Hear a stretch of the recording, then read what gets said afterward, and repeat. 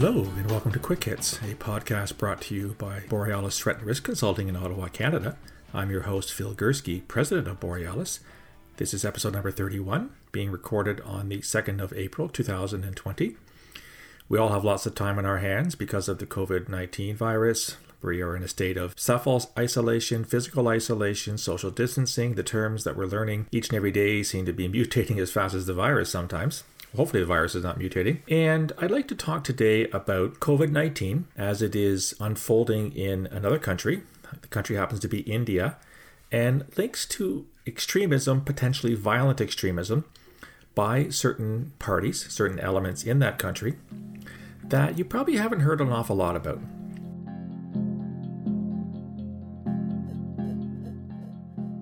If you've read my books, you know that most of the time I focus on Islamist extremism, Al-Qaeda, Islamic State, Al-Shabaab, Boko Haram, etc., etc. Although in my latest book, When Religions Kill, published last fall by Lynn Reiner, I did expand to other forms of religious extremism. So not just talking about Muslims and jihadis, but Christian extremists and Jewish extremists and Sikh extremists. And I had a whole chapter on Hindu extremists. Of course, the vast majority of whom live in India, because that's the seat of Hinduism.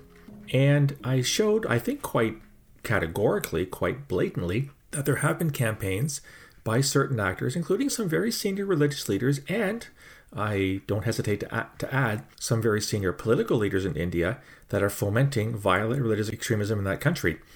And the primary target of that religious extremism is the country's Muslims. Now, India is one of the largest Muslim countries in the world, believe it or not. Yes, Hinduism is by far the religion of the vast majority of Indians, some 80%, but there are well over 100 million Muslims in that country as well, ranking it about third or fourth in the world, depending on whose data you count. Much higher than many other so-called Muslim countries that we normally would associate with Islam.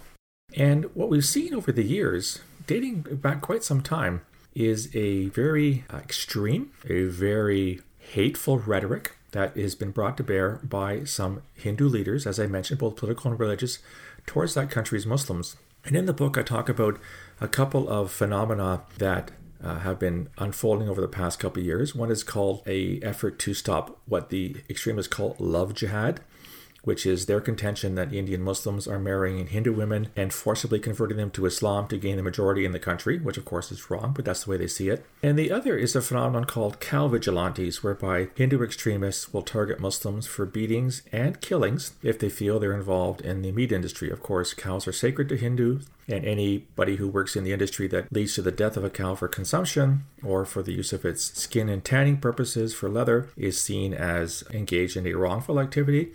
And gangs, violent gangs, have surrounded Muslims and beaten them to death.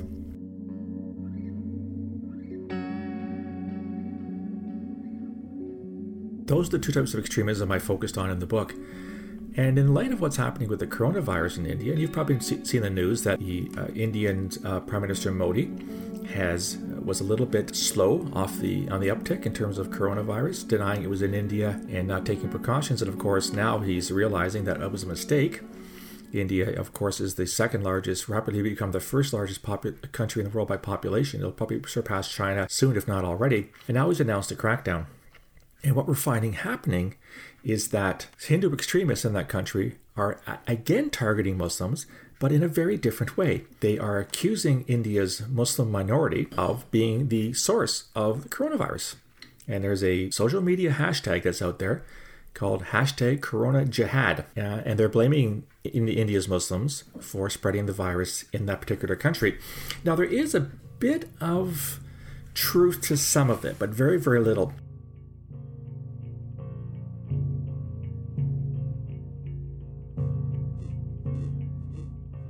There's a group called Tablighi Jamaat, which is a very conservative Muslim organization, which organizes these it's kind of a missionary movement, and they organize these mass meetings periodically at which hundreds of thousands of people show up.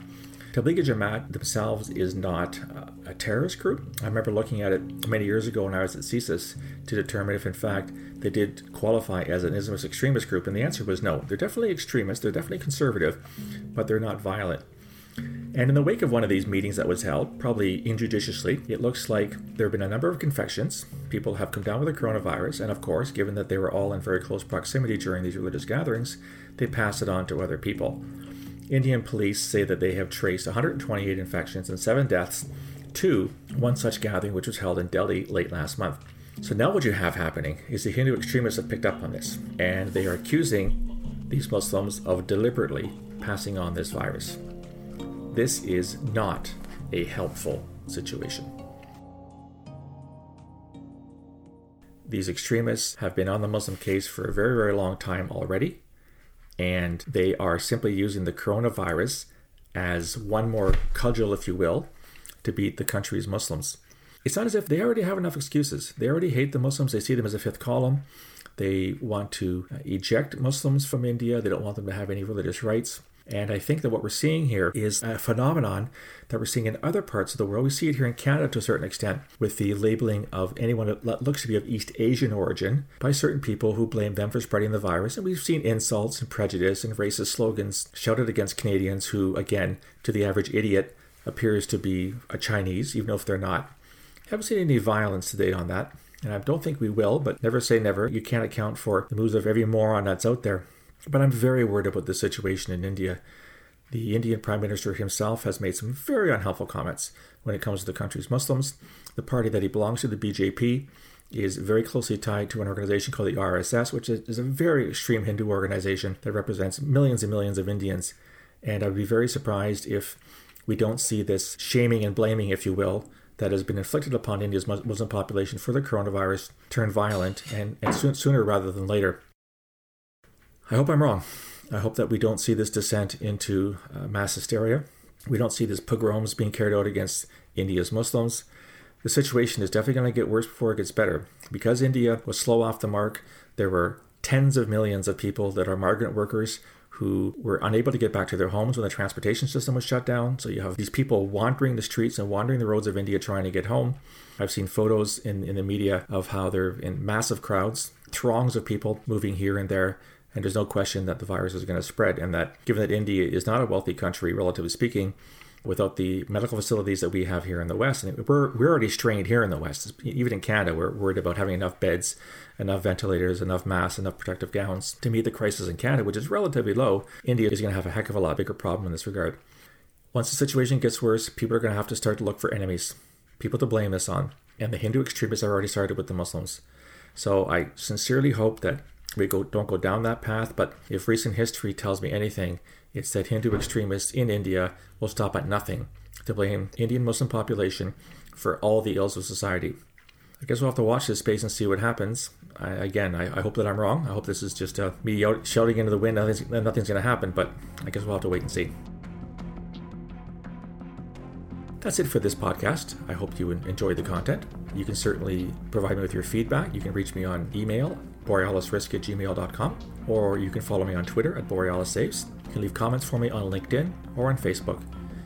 You can also subscribe to all the content that is produced by Borealis Threat Risk Consulting. Quick hits like this, longer podcasts, an intelligent look at terrorism, perspectives, today in terrorism, a whole host of information that's available free of charge. If you go to my website, www.borealisthreatrisk.com, hit the subscribe button, fill in your information, you'll get a daily digest of everything produced by Borealis on a daily basis, free of charge to your email inbox.